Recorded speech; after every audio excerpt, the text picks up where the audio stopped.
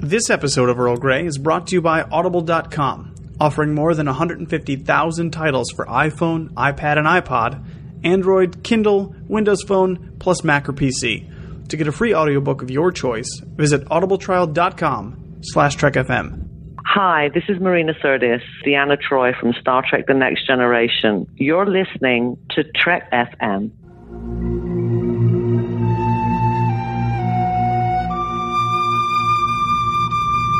Tea, Earl Grey, hot.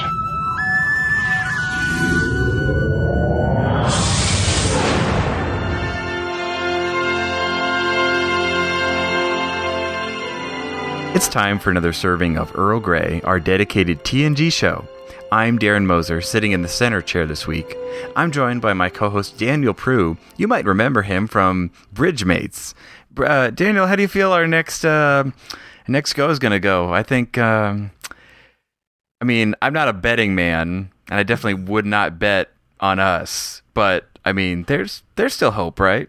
I mean, statistically speaking, we have to win at some point. I think that's just, we're out in space where the numbers are big and the odds are astronomical. There just has to be a time when we'll pull it together and win. I'm confident. I'm confident as well. I just bought my Bridgemates t-shirt on the Trek FM store. That's how much I believe in our team. And I have my silver Sharpie at the ready to add letters to it. I was just going to say, yeah, you're probably going to need that. And I'm also joined by Philip Gilfus. You might remember him from such episodes as Snakebot, the Great Librarian.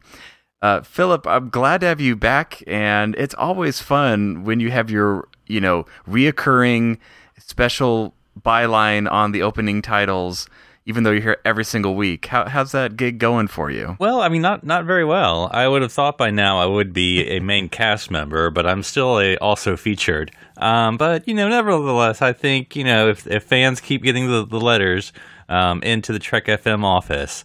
Wait, we do have a Trek FM office, right? Yes, a centralized physical office in 2015. But actually, the trick is, by having you a special guest star every week, we actually save like 30% on our overhead right there. Oh, wait, we all get paid the same, right? Yes, we all get paid exactly the same. I can confirm that. But this week on Earl Grey, we are going to be talking about guest stars. And I know we've talked about some guest stars before. I mean, it's hard not to. I mean, there's so many. But I was starting to think about all the different guest stars that just you've actually seen in other things. So not just, there's Jeffrey Combs, but he's a guest star because he's like in everything. And he's, in other Trek roles. But I wanted to focus on the list of, people have been in other shows and other, maybe either walks of life, had different things, or just happened to be in a Star Trek episode. And I thought that would be a great start for a discussion. And who knows where it'll go, but I think it'll be a lot of fun. Is this going to be the Troy McClure of Earl Yes, Grey? You may remember me from such films as... You picked up on my intro perfectly, Philip. So, yes. Maybe that's the title right there. You might remember me from such episodes as... I was just going to say, I don't think Jeffrey Combs, he wasn't ever in TNG, was he? Oh, see, I mean, Jeffrey Combs is my cue, and I can't remember all the roles he's played. I think he's only been DS9. And Enterprise. That's right, And he played the Ferengi. He was in Voyager as well. Who is he in Voyager? He was, I don't know. Was he the Starship Equinox? Is that the role he played? No. He was the caretaker. He was in the episode Sunkatsi. Oh, okay. With the rock. Otherwise known as the one with the rock. Exactly, yeah. You might remember him from the one with the rock. So it was funny that you mentioned him as an example when he actually wasn't. That's why he's not on my list. So we play fair here on Earl Grey. So starting into this list, and again, I tried to do my research. I tried to actually tell who these people are, but I might lean on you guys a little bit. So starting off, we have Mick Fleetwood, who, correct me if I'm wrong, but he's like a musician, right? So I'm going to sound really dumb in this entire episode, guys, so don't worry, listeners. I want to give you Darren's first thought, not even with a ton of research. I thought Fleetwood Mac was a type of motorcycle. Is it a band? Oh, no, it's see, that's what I was starting to say was Fleetwood Mac, but no, it's Mick Fleetwood. No, I know that he's from Fleetwood Mac, of course. Yes. And Fleetwood Mac is actually one of the old Apple computers, I believe. Oh, you're right. Yeah. You guys aren't helping. You're not helping. No, I'm kidding. Remember when Apple was made of wood, kids? You didn't know? Yeah. Then they figured like, hey, plastic might be the better way to go. So kept burning out the hardware. Yeah, it was. But he played Antedian dignitary in Manhunt. Did he play Antedian dignitary number 1 or Antedian dignitary number 2? It's hard to say. Maybe they just like split screened it, so they just had him play both because no one else wanted to get in that costume. And weren't those like the fish people? Yeah, they had to eat that were in cryostasis. Yeah, and they had stasis, and they ate the things. What was in that bowl of whatever? Fishy things. Yeah. That's why people tune into Earl Grey, to get specific facts about Star Trek. The guy from that band played that alien that did the thing that got pawned. Okay. I promise this next one I know a little bit more about. Kelsey Grammer, who's been Frasier and the Beast. Yes. Also played Captain Morgan Bateson in Cause and Effect, and reprised that role in a little-known book called Ship of the Line. You might have heard of me talk about it once or 80 million times. They based a calendar series on it. So this is more of the example I'm referring to, where it's, it's Frasier in space. Like, that's the kind of reaction you get when you see these people on screen. Like, it kind of almost pulls you out a little bit from the moment. So what did you guys first think? I mean, did you guys know who Kelsey Grammer was when you first saw this episode? A million years ago? Yeah, I mean, Cheers is what you're trying to think of, but right. I mean, yeah, because he also looks more Cheers-ish than he does Frasier-y, even though that's the same character. But like, he had the beard in Cheers, and so that's true. Interesting to see him, and he kind of has that appearance where he's kind of like leaning in the captain's chair, sort of like, "Hi, I'm TV's Kelsey Grammer." You might remember me from. Oh, but I think it was and I know they tried to do it, but that would have just been so cool if they had gotten someone from Cheers like Kirstie Alley or what's her face, who we're going to talk about here pretty soon, BB, to be like his science officer or first officer there on the ship. But yeah, I think it's cool that, I mean, stunt casting is probably the wrong word to use, but I mean, truly it is a cameo, right? A cameo is a well-known celebrity just appearing for a couple cameo. Minutes. That's the word I've been looking for. I'm picturing, if Kelsey Grammer is going to be the captain there, I'm picturing. And I forgive me, I haven't watched a lot of Frasier, but his crotchety old dad in that recliner, like as the first officer, yelling at everybody. Well, what's funny is the rest of the Frasier crew went on the USS Voyager. It's right for the 25th, 30th. I can't remember, but yeah, that was yes. Which is funny because Frasier was the only one who wasn't on that crew. But no, I prefer to think of him. He was Morgan Bateson. I prefer to think of him more as a TV sideshow Bob. That's who I really picture in the. Well, it's interesting that you pick these two these two people first. I'm pretty sure, and I could be slightly off. Well, I know for a fact with Kelsey Grammer, but I think both of these people just came on because they were fans. They were just Star Trek fans, and they wanted to be on the show. That's why, like, you never actually see Mick Fleetwood. He's under all that prosthetics, and right. Kelsey Grammer you would never know in a million years. Yeah, and then Kelsey Grammer went across the parking lot for half an hour one day to show up on because he was only in the episode for 10 seconds.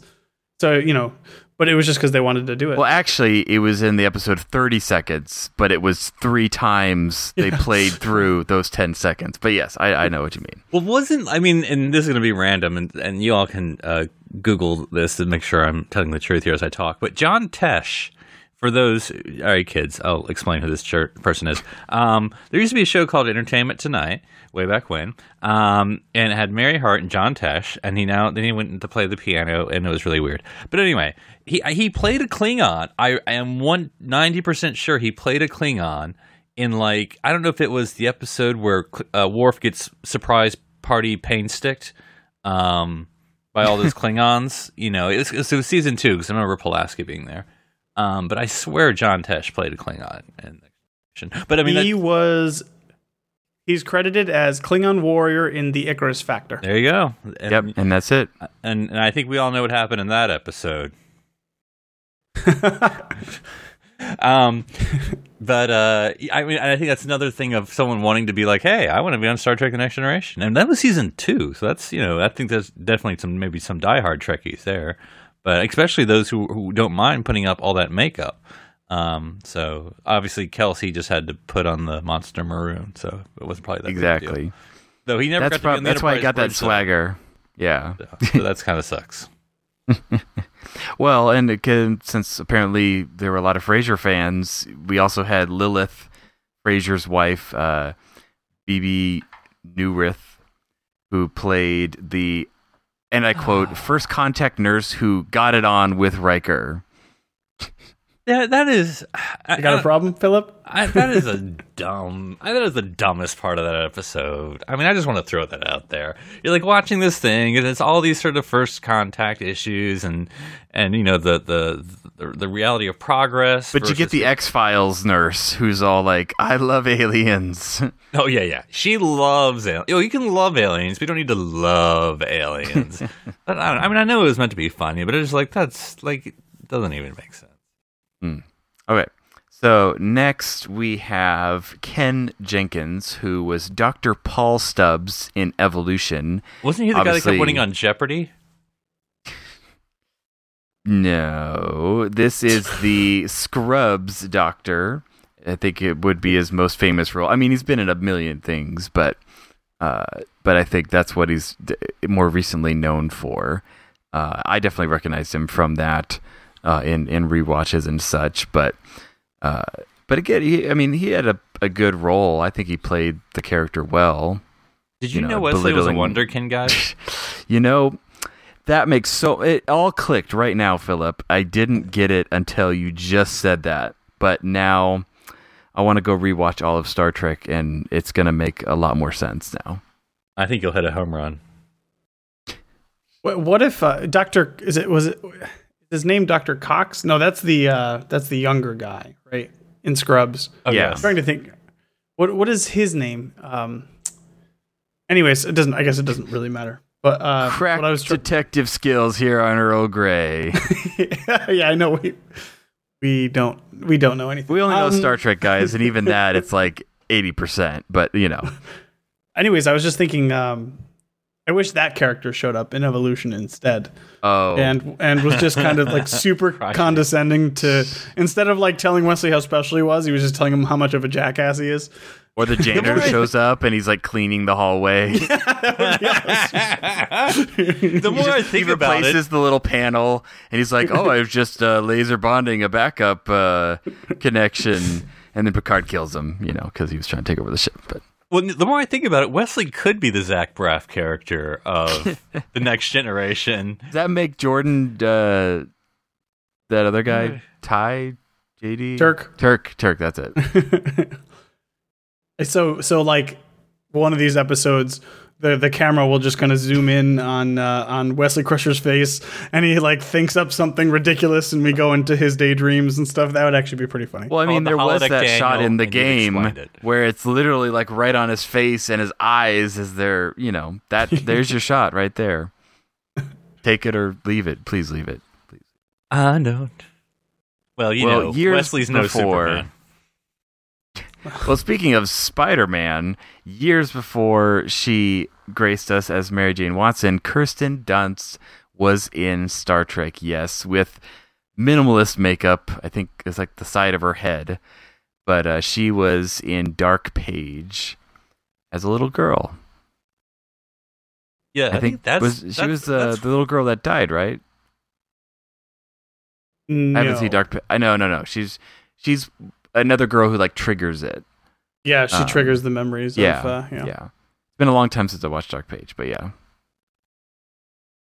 Well, and I think that's probably one of the ones, especially nowadays when you're watching these episodes. It's kind of like a Law and Order. If you watch one of the old ones, you're like, isn't that Jack Black? Yeah. Is he in this? And yes, yeah. But I mean, everyone from the 80s or everyone that was famous in the 90s was in the Law and Order. But I mean, you're watching that, you're like, is that Kirsten Dunst as a kid? You're like Googling or Wikiing or memory alphaing or Ask Jeevesing for some reason. And you're like, oh my gosh, that's her. Totally her.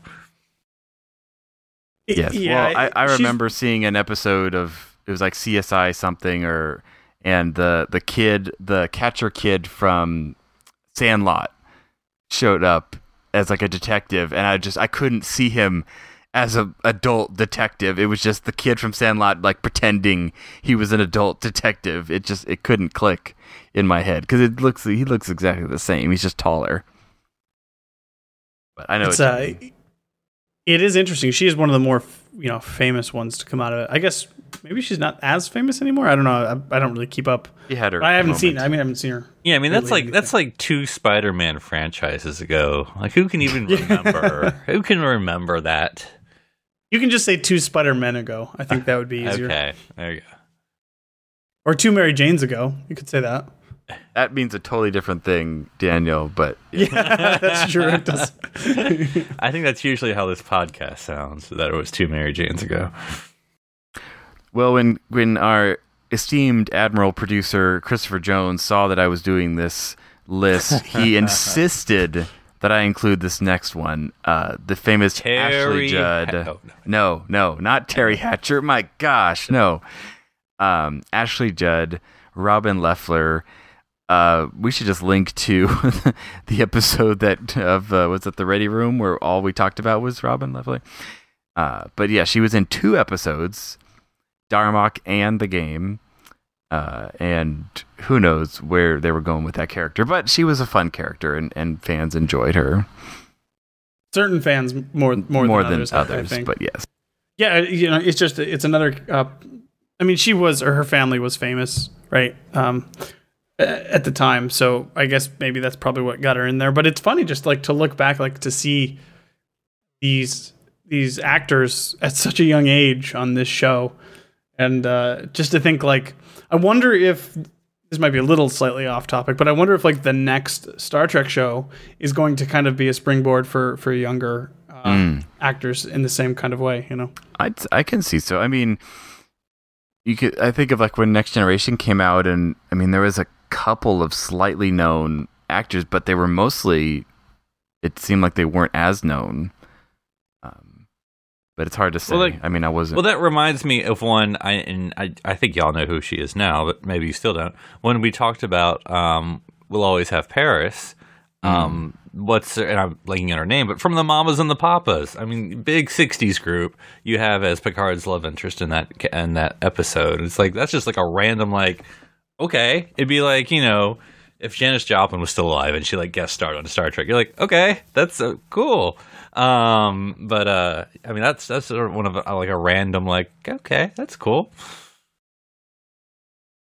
But I mean, exactly. I think but Jaren, you were talking about like where they were going to go with Leffler, and like the more I think about it, like her character is not like the character, but like her feature is very odd. Like, because she's a very standout.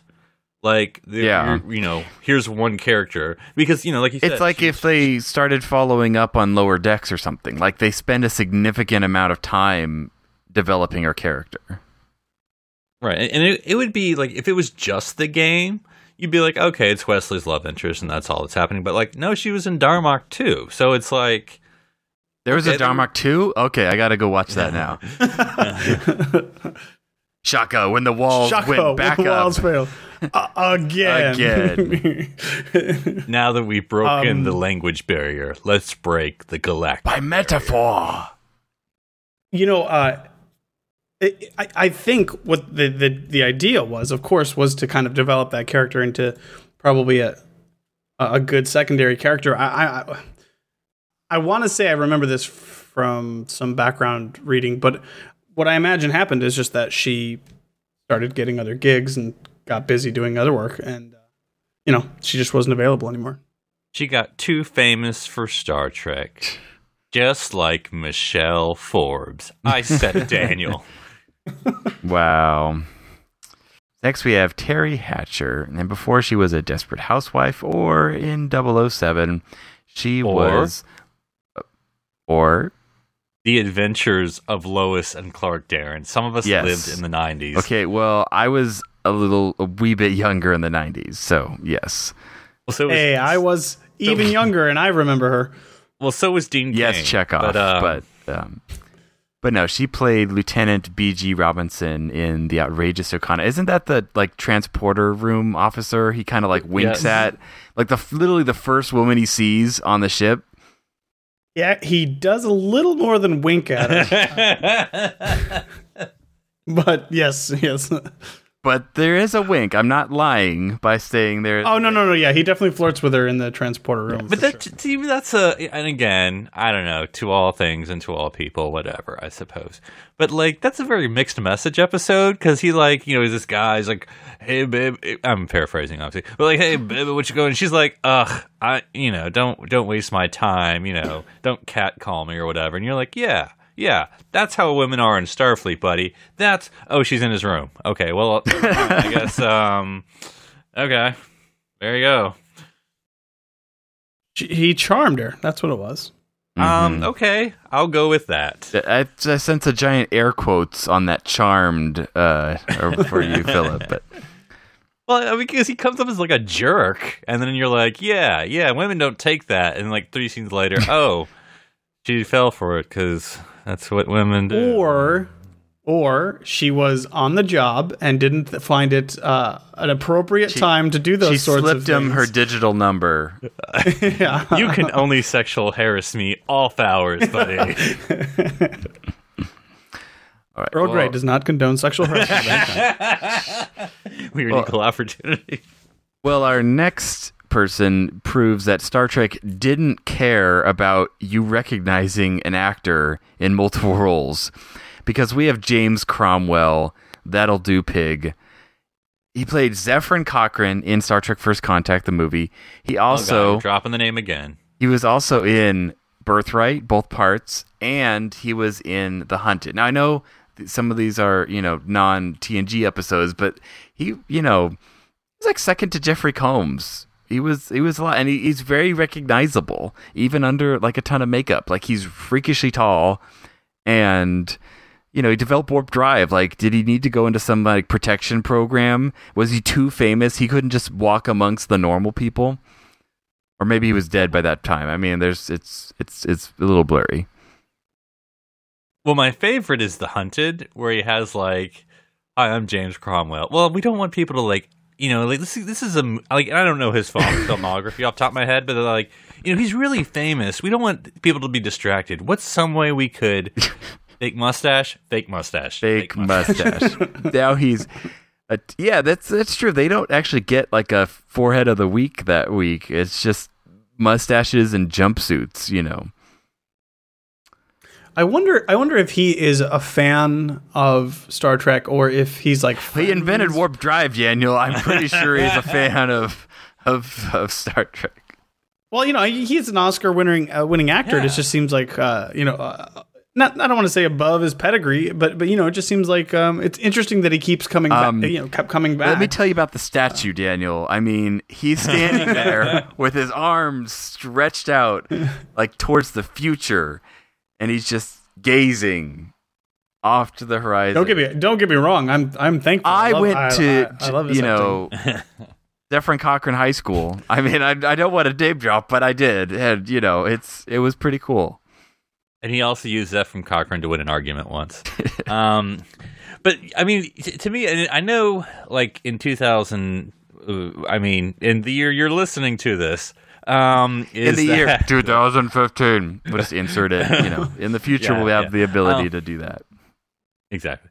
But like nowadays, movie stars are on TV all the there's no wall. They tore down that wall. Like movie stars are on television, which I think is kind of pissing off TV stars because hey man, get stay on the big screen.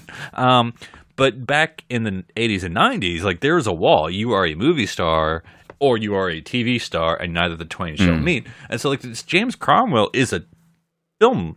I mean, like obviously he's not like a big box office, but like that's his oeuvre. And so for him to reappear on Star Trek TV so much is very different. And so I mean, there probably has to be some interesting story there. Well, when we get him on to interview him, we'll ask him that. Yeah, if that ever happens. I mean, of course, the great comparison, and I know this is not a guest star because obviously she's a little above that, but like Whoopi Goldberg, right. She's at the time was a movie star. Like she doesn't do TV, maybe like a TV special. It's more of the schedule. Like they flexed around her schedule because she's got more important things to do than 10 bar in 10 forward. She has to act, sister. Okay, next we have Nikki Cox, who plays Sharjenka in Pen Pals. Data.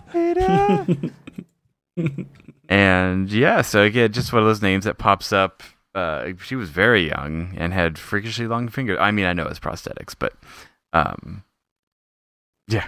I don't know. Like people always bring her up as, oh, she was on things and she was on Star Trek and she's famous. I don't know her from anywhere else. Yeah, she's not actually that famous. I think. Well, what was it?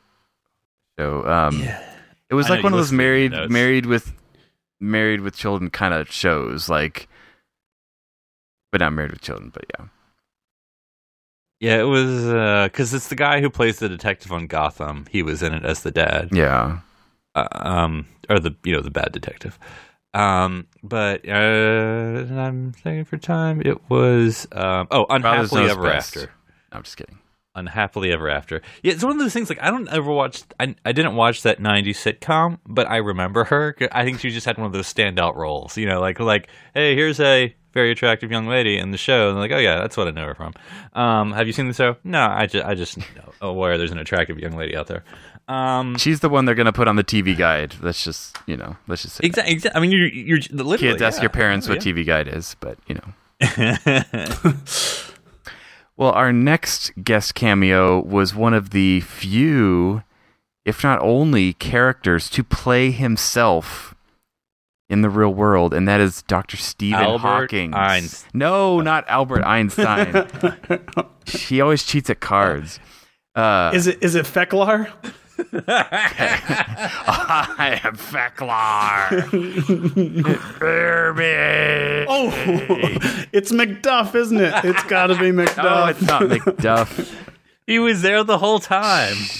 It's like that one coworker where you haven't asked them their name for like months, and it's just too awkward to ask, and you're like trying to see it on a letterhead or something, and you're like, hey, yay, buddy. How's it? Thank TGIF, man. Commander guy, you. That's great.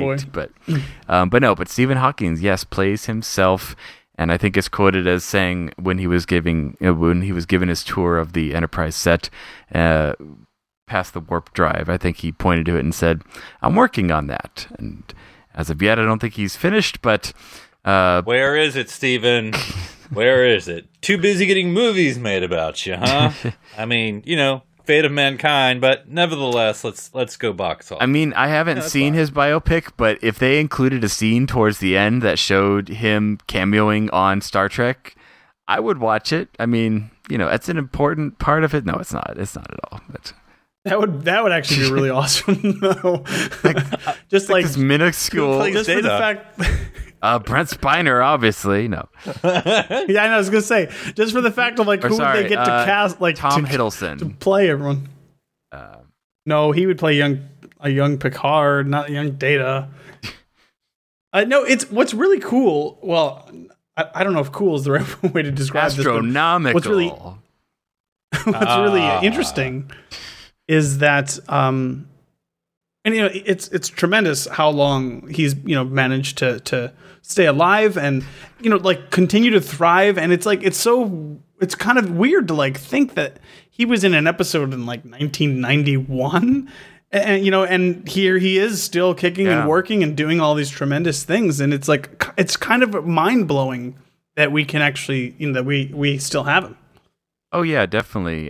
But it was obviously who knows who put it together to shoot that scene, but it's a great scene. It's Data playing with these great minds, and the Albert Einstein impersonator is okay, and the Isaac Newton one seems what we kind of would expect of him, but it's very fun. And if I could use some card terminology, it because that translates well into Star Trek. But no, it works well for them to play the game on the holodeck. Although, is that why they showed the grid behind them? They don't actually they're not in a room. They just couldn't create the entire room. But Data doesn't need all those frills. Well, he's too hipster for the full blown holodeck. He plays old NES games, so he's retro.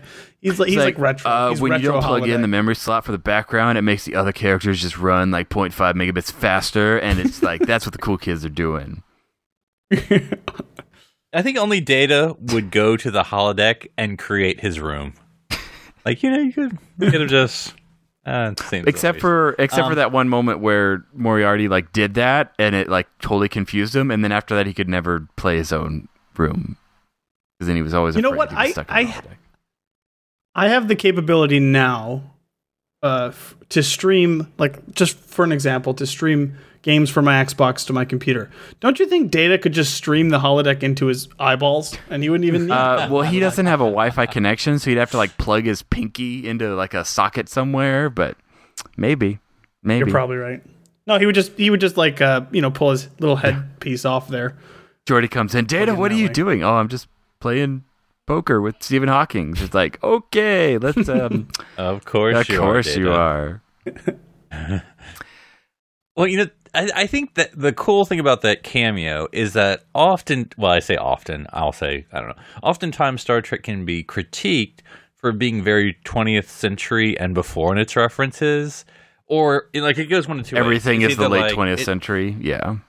Yeah, or it's the 19th and the whatever happened on the 22nd, or something, or it'll do the other side where you do the ridiculous third example, so you'll be oh, that's Hitler or Khan Singh or Pentensavar of Takis War. Okay, you just threw that in there. But having Stephen Hawking, it's the great minds, and you're yeah, there's one from now. There's a now one. This is now. From the 19th, go back to then. Century. Yeah, exactly. No, it's a good rather than just picking. Here's what was it, Daystrom? Matt Daystrom, whatever. It's nobody knows who that is. Use real people when you can that are alive, which there's only one. But. And nobody listens to a Metallica album, really? No one, a Nirvana one or something, or Well, they might listen to Nirvana, but even in the future, they couldn't listen to Metallica. Napster. It's actually it's not Metallica anymore. It's a tripolymer alloy. Transparent Aluminica. Yeah. Okay, great. Now I want that Trek FM. We found another T-shirt. Transparent Aluminica. Coming on tour. Ride the Sunday warp core in San Francisco.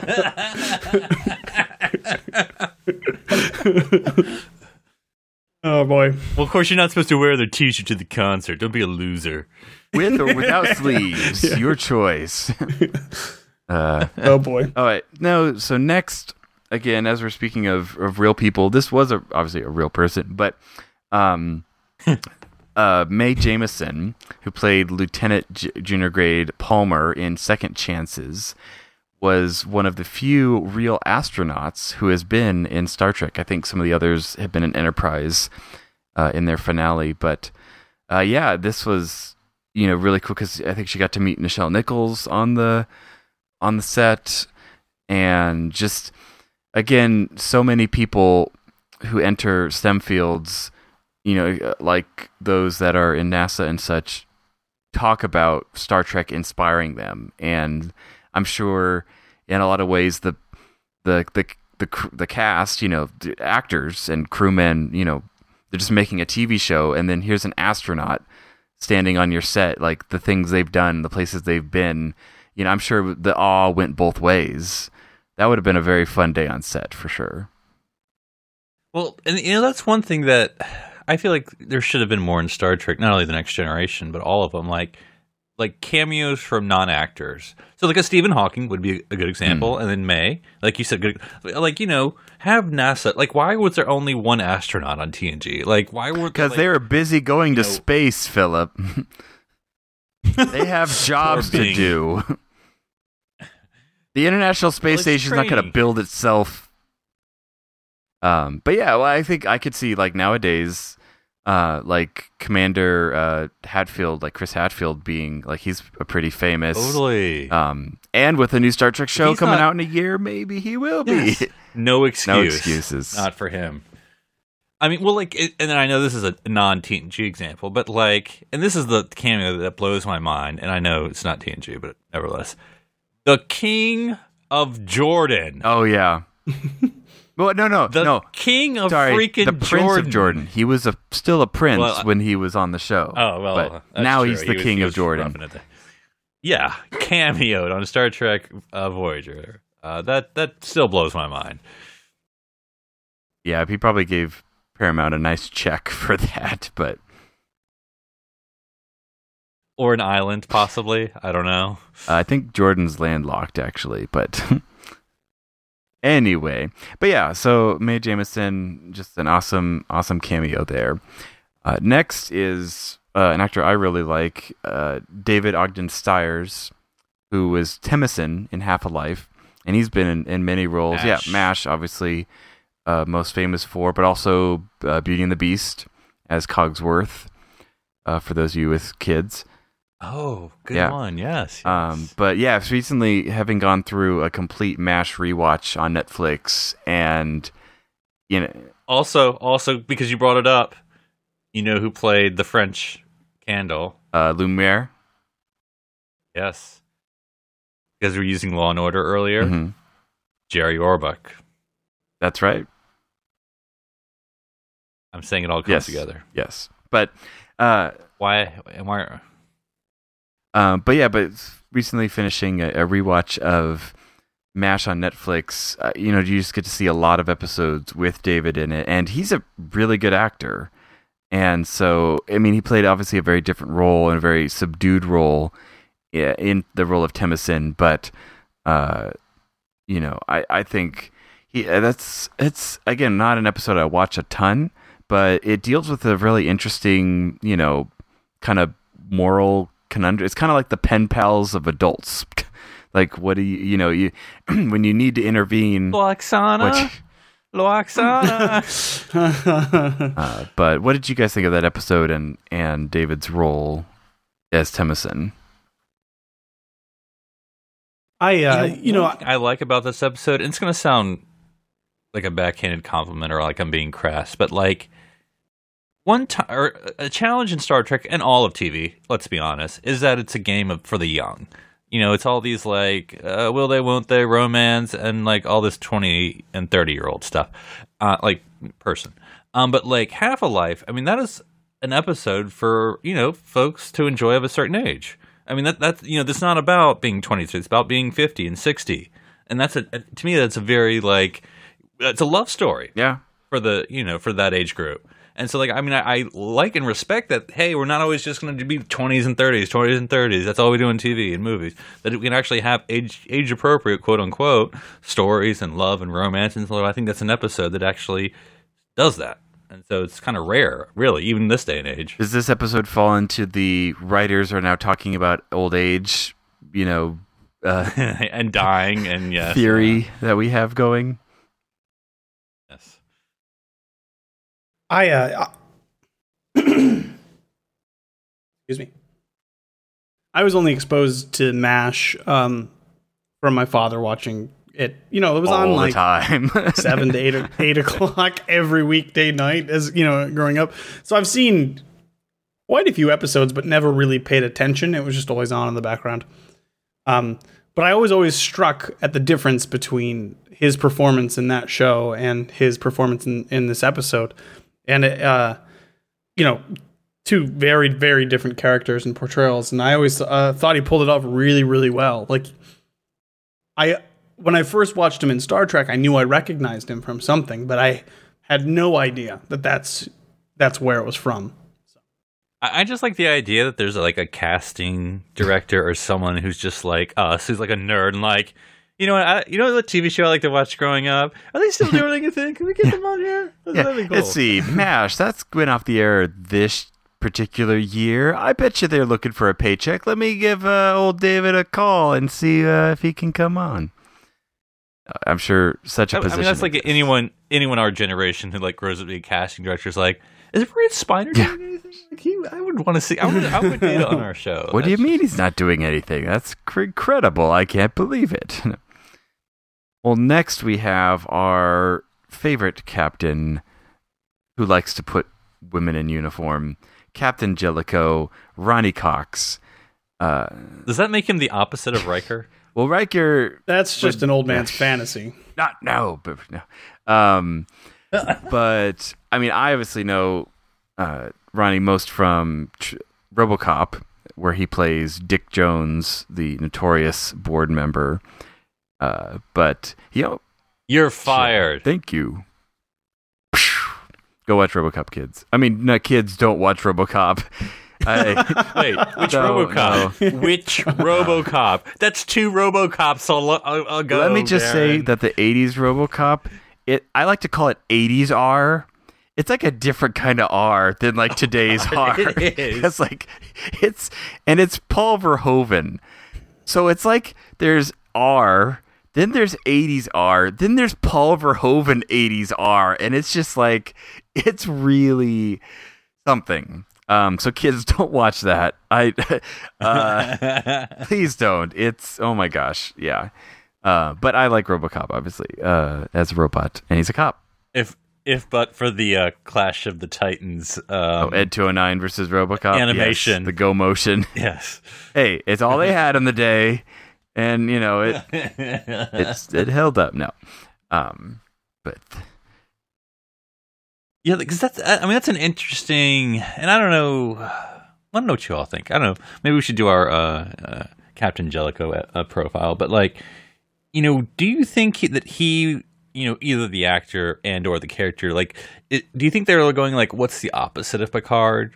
Like I'm thinking of like, say, Equinox and Voyager, like we want the polar opposite of Janeway. Like, do you think he sees the opposite of Picard, or just like a different, just left field entirely? I think he's kind of just different, just like, there's a dozen or so different command styles, and he just has a different one. It's kind of particularly grating against what we're used to, but it's not, I don't feel it's like up is down, left is right, like opposite day. I don't know. Did you just do the Contra cheat code? Up, down, left, right, A, B, start. Konami code. Well, what's interesting to me is that it's he's played almost how Picard was played initially. Like it's kind of like he was season 1 Picard, like where it's the more demons about of his past come back. Yeah, and well, because Picard has softened over the 6 years since we've learned him, and he's grown accustomed to his crew, and he's been more lax. And then this guy comes in who's all no nonsense. Grown accustomed to his face. So yeah, I think it's just a different command style. Because to me, it's interesting. Deliberate. I assume that that Ronnie Cox. I don't know if literally, but at least seems like the same age as Patrick Stewart at the time. You're both getting this sort of elder quote unquote captain, like an experienced captain. This isn't just like Right. the first command or second command, and obviously it's the flagship. So they just didn't Admiral Chev didn't just throw a dart on the board. But it was an interesting. I mean, and because that's a hard thing of you're going to play the new captain of the Enterprise for 2 episodes. Yeah, And that's an imposing bill to fill. Well, kind of like Shelby had that, he did good. Bill to fill when it's you're gonna go toe to toe with Riker on these things, Well, and here's the thing too. In universe, you're talking about him portraying that captain for 2 episodes, but even in universe, he might have been overcompensating. In those episodes, he might have been going a little overboard of this is how we do things. This is my way, and then would have evened out if he had the chance. It would have been everybody would have gotten along and everybody would have been fine. Maybe if they had gotten time. If to Picard had acclimate to died, each it would have other. been way better because he would have just acclimated. Is that what you're saying, Daniel? Yeah, Picard must die. Is that what this is about again? Yeah. I can see him. Well, because I mean, I could see him, taking down the "What would Captain Picard do" plaque, and just burns. Yep. WWPD.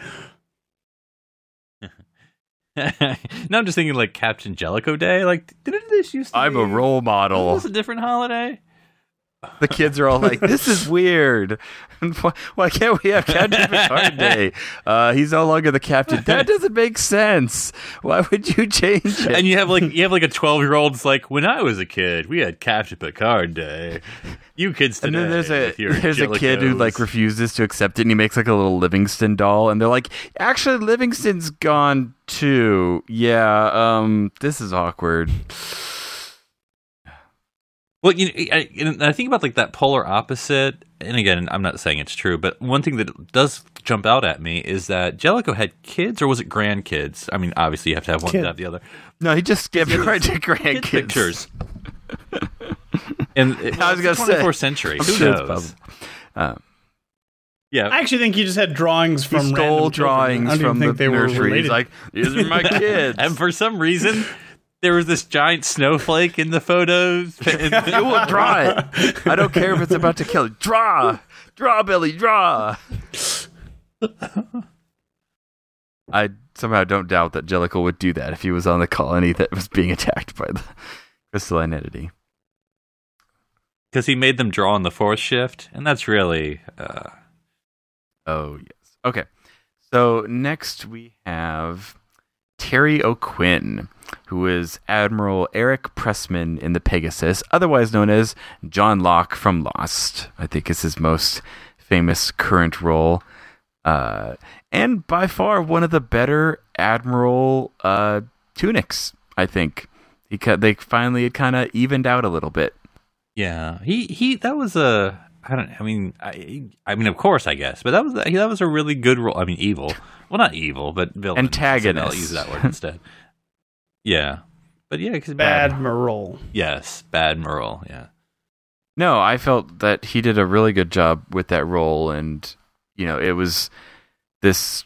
I mean, he's an admiral, but he was obviously a former captain. Working with Riker, and it's interesting. I mean, again, with the television, format and its budget. I mean, obviously they rarely, almost never do flashbacks except for Shades of Grey, but in Star Trek. So I'm just saying all the times they're describing their firefight to the escape pod and all of that. It would have been interesting to have seen that as a video flashback or something. His performance in Pegasus was really good, but I actually prefer his performance in These Are the Voyages. Yeah, so are you saying they brought in Terry O'Quinn? He's just sitting off stage, and every time Riker had to get into the role, he's like, "Okay, I just yelled at you about this,"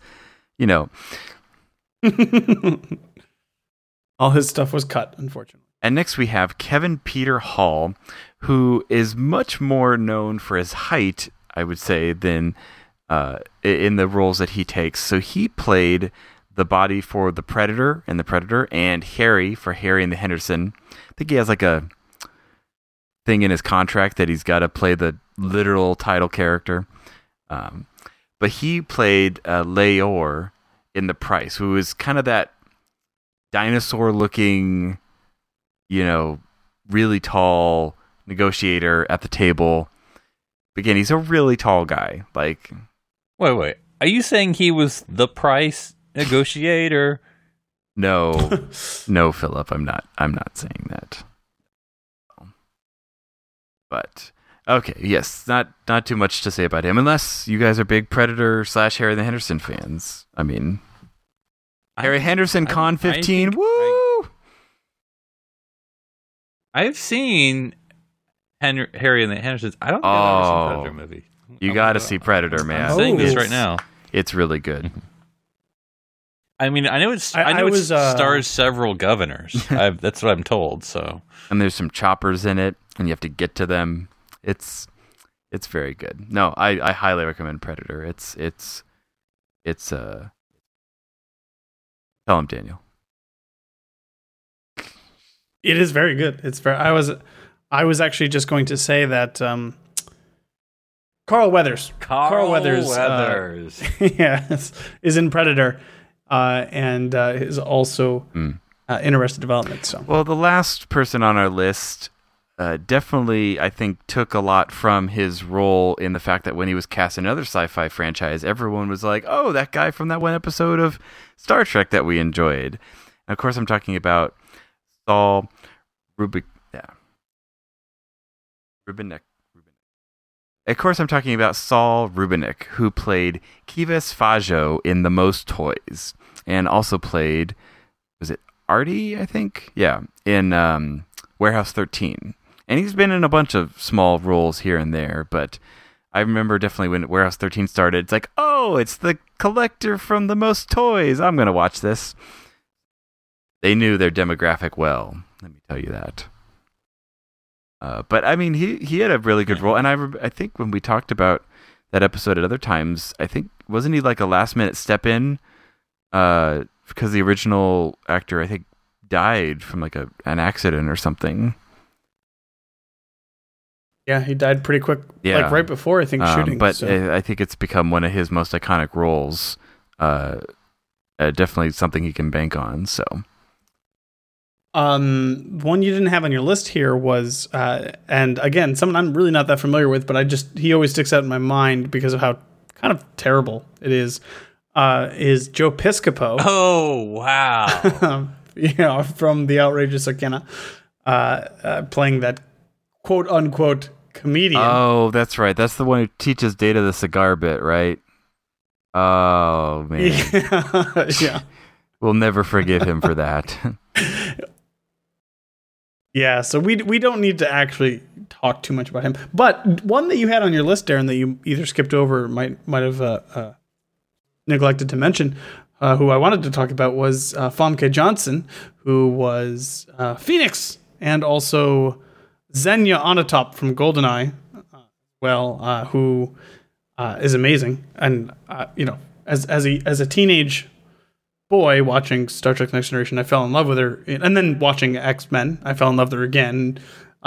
She's just a really and GoldenEye, I suppose, as well.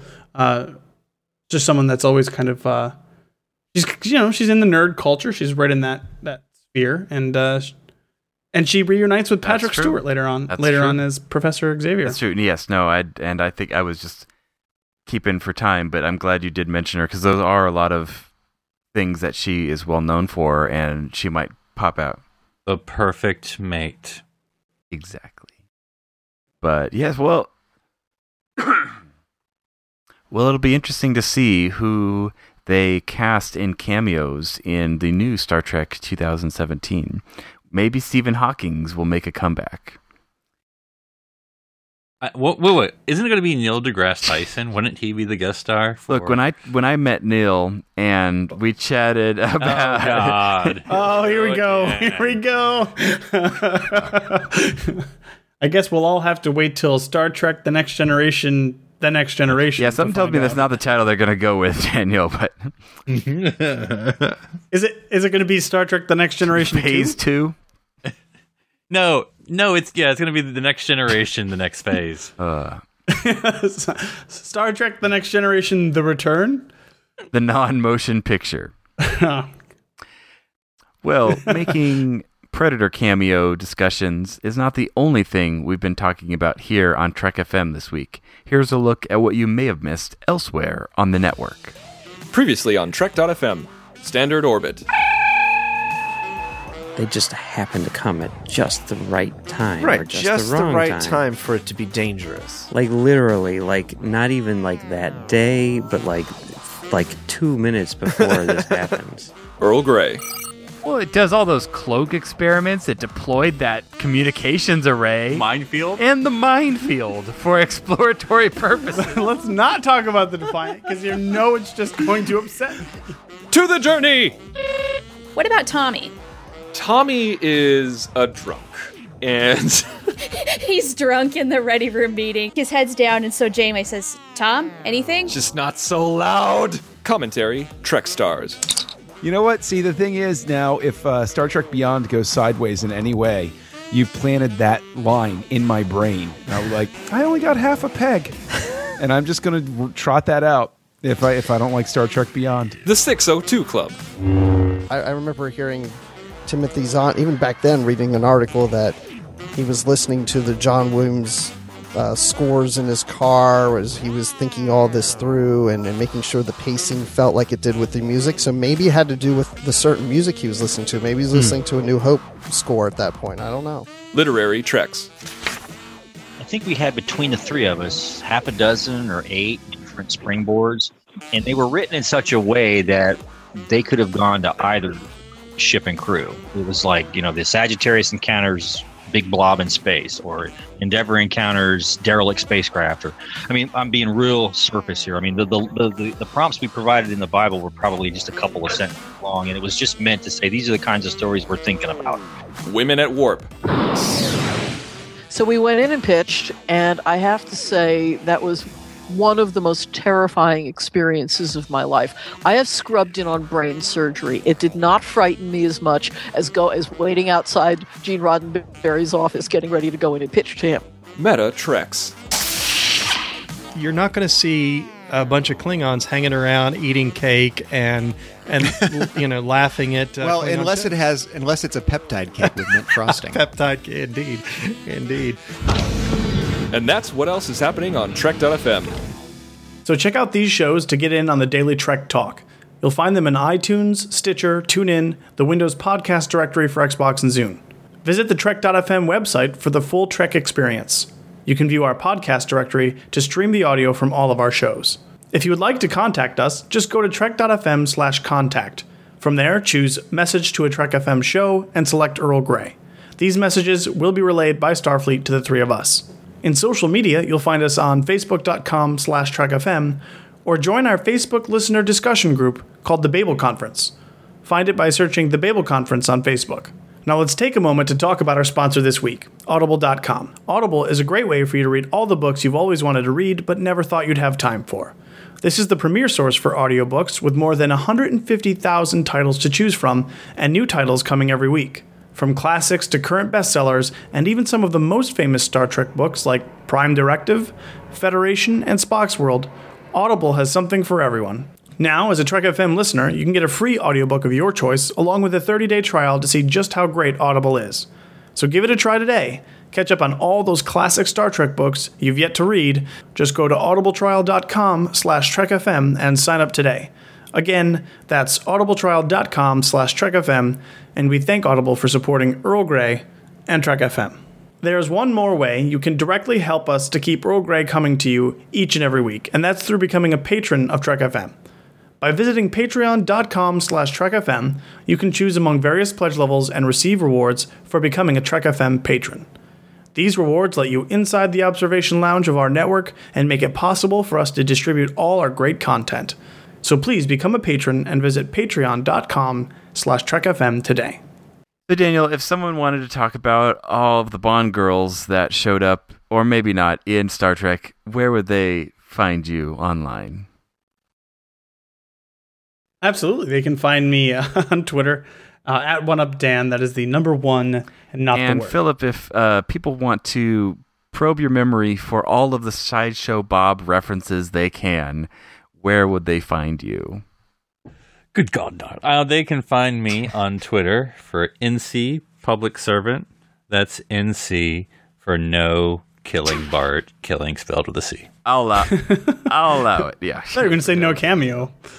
And if someone wants to talk to me about Kelsey Grammer and his role, which was also in Ship of the Line, don't forget that. Oh, jeez. They can. If you're playing a Trek FM bingo at home, I think I just gave you a straight across right there.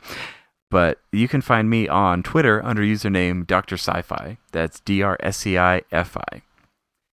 Well, guys, I think this is teaching me I need to do a little more research on some of these episodes. So I'm going to pop in, let's see, Half-Alife, Dark Page, and Predator, which I know is not an episode, but it's a great movie, so I'm going to go watch that too. So, live long and prosper. Make it so.